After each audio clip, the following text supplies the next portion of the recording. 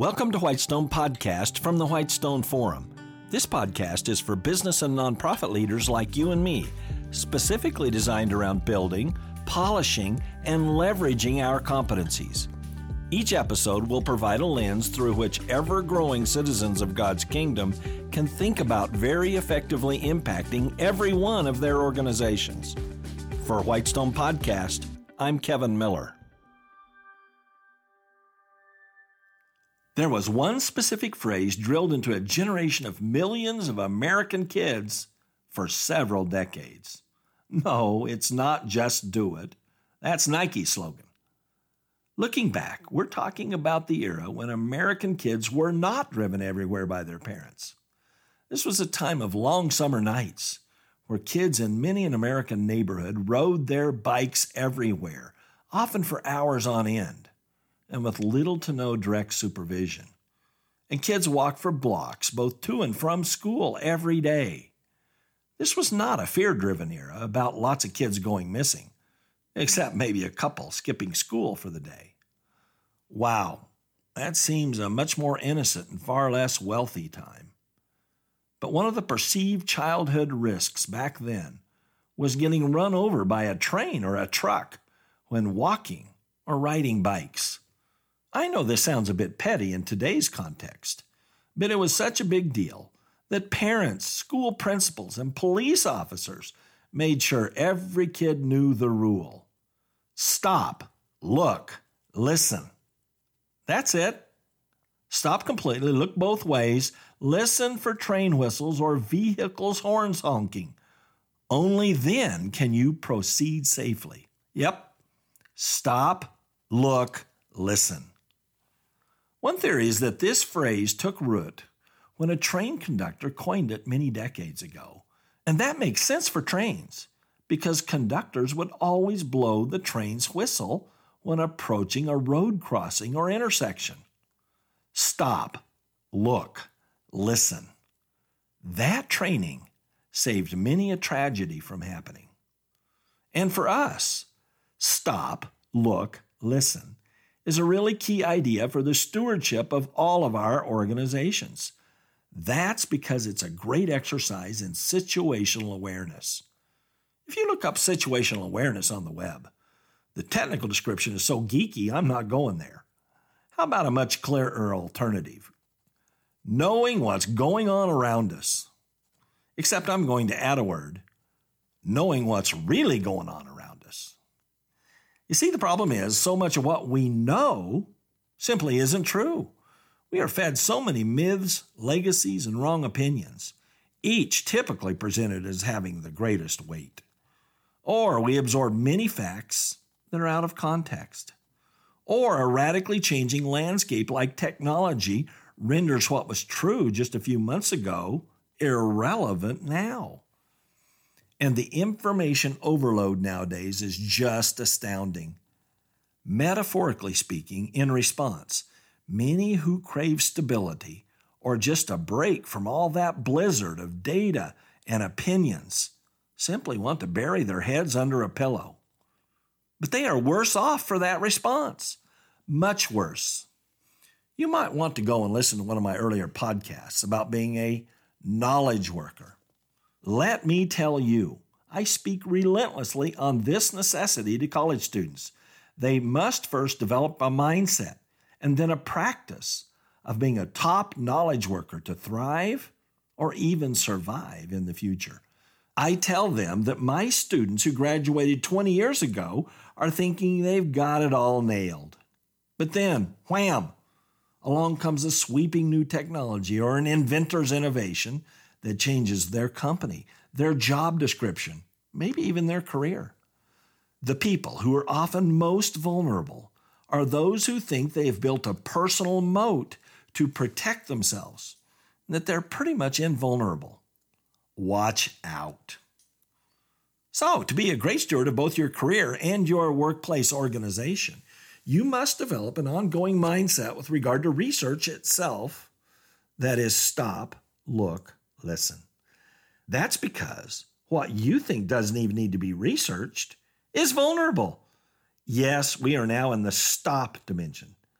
Stop, take a step back and go look at the latest developments in your field, and especially even go beyond your field. Let's say you're not in retail at a workplace like Nordstrom's or Macy's, and you think to yourself, well, at least I don't have to worry about Amazon. But of course you actually do, because what Amazon represents is dramatically broader. It represents successful platform thinking. Platforms focusing on different economic sectors include Google, Microsoft, and Apple. In short, yes, the most valuable companies on the planet over the past several years. And of course, we know that as believers, that the reason the kingdom of God has been so successful, especially over the past century or so, is that a relatively small group of Christians started actually acting like the kingdom is the platform with a worldwide mandate that it is. And now the market result of the kingdom's increase is a robust hundreds of millions of people. So stop right now for just a bit with your grand plans, your workplace's strategic plan, your career goals. In this era, when every day seems to bring big change, we must stop and re-challenge our direction.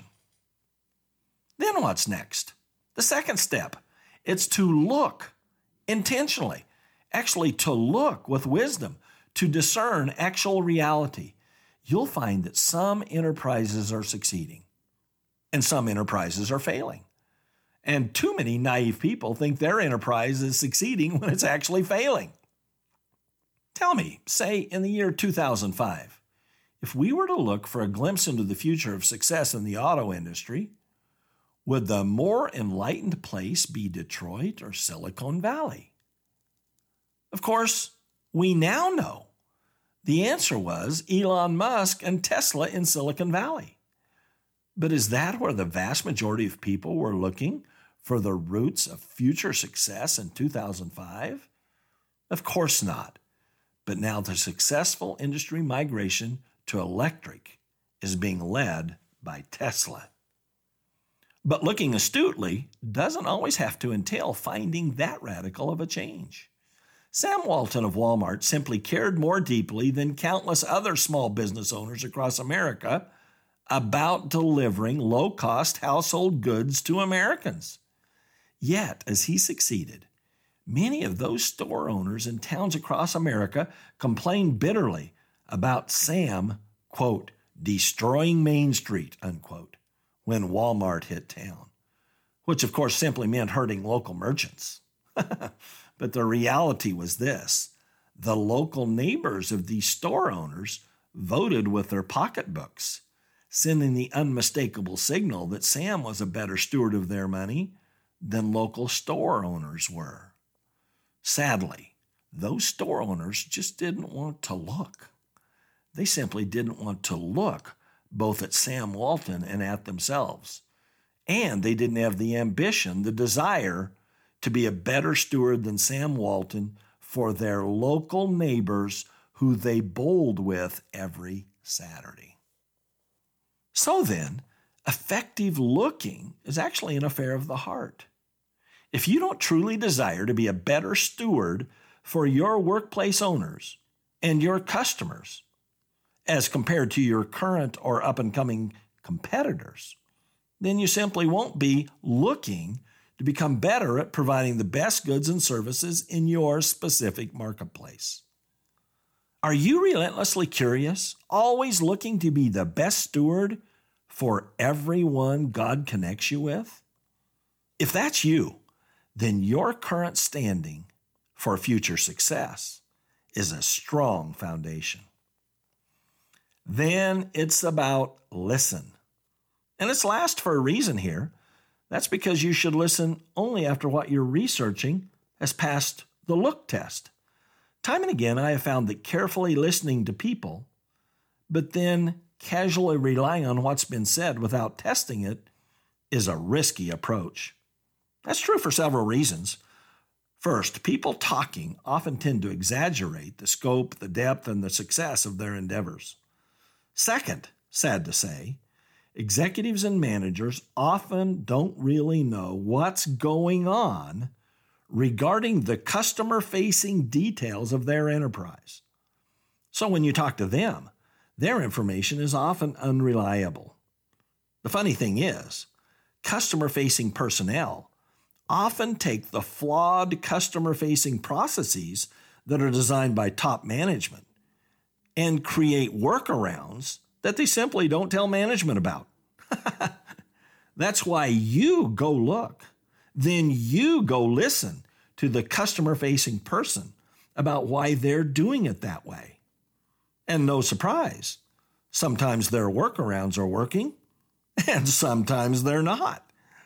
Yes, look, then listen where the task is actually being done. That requires digging and acumen. When it's working best for an enterprise, you don't really have to interview leadership to discern customer-facing success. Do you need to talk to leaders at Chick-fil-A to see if they're having success? No workarounds are happening there. Chick-fil-A's service levels everywhere are virtually the same consistency. Great service, and the accompanying mantra rings out at every location. My pleasure. But there's another group of folks who are crucial to the practice of stop, look, listen. The target market. Here's an example where a grand plan may not always be working. When you listen to folks in your community, have they heard about Jesus from local Christians? Or have they heard condemnation? You see, good listening isn't just about hearing from employees. It's also about listening to the target market. Here's the deal. This is about situational awareness that's key to success, knowing what's really going on around us. That helps us be the best stewards we can be.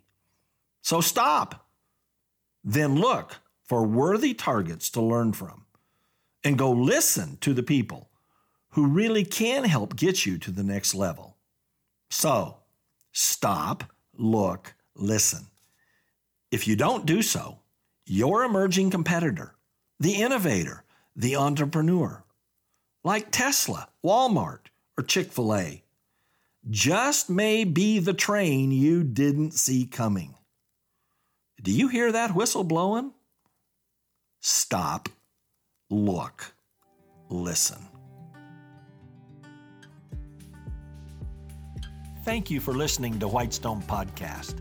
Visit our website, whitestone.org, for more real-world equipping. There you'll find uncommon video teachings, application and action questions for this podcast episode, and more. Also, check out our unique downloadable resources for group meetups. That's whitestone.org. I'm Kevin Miller.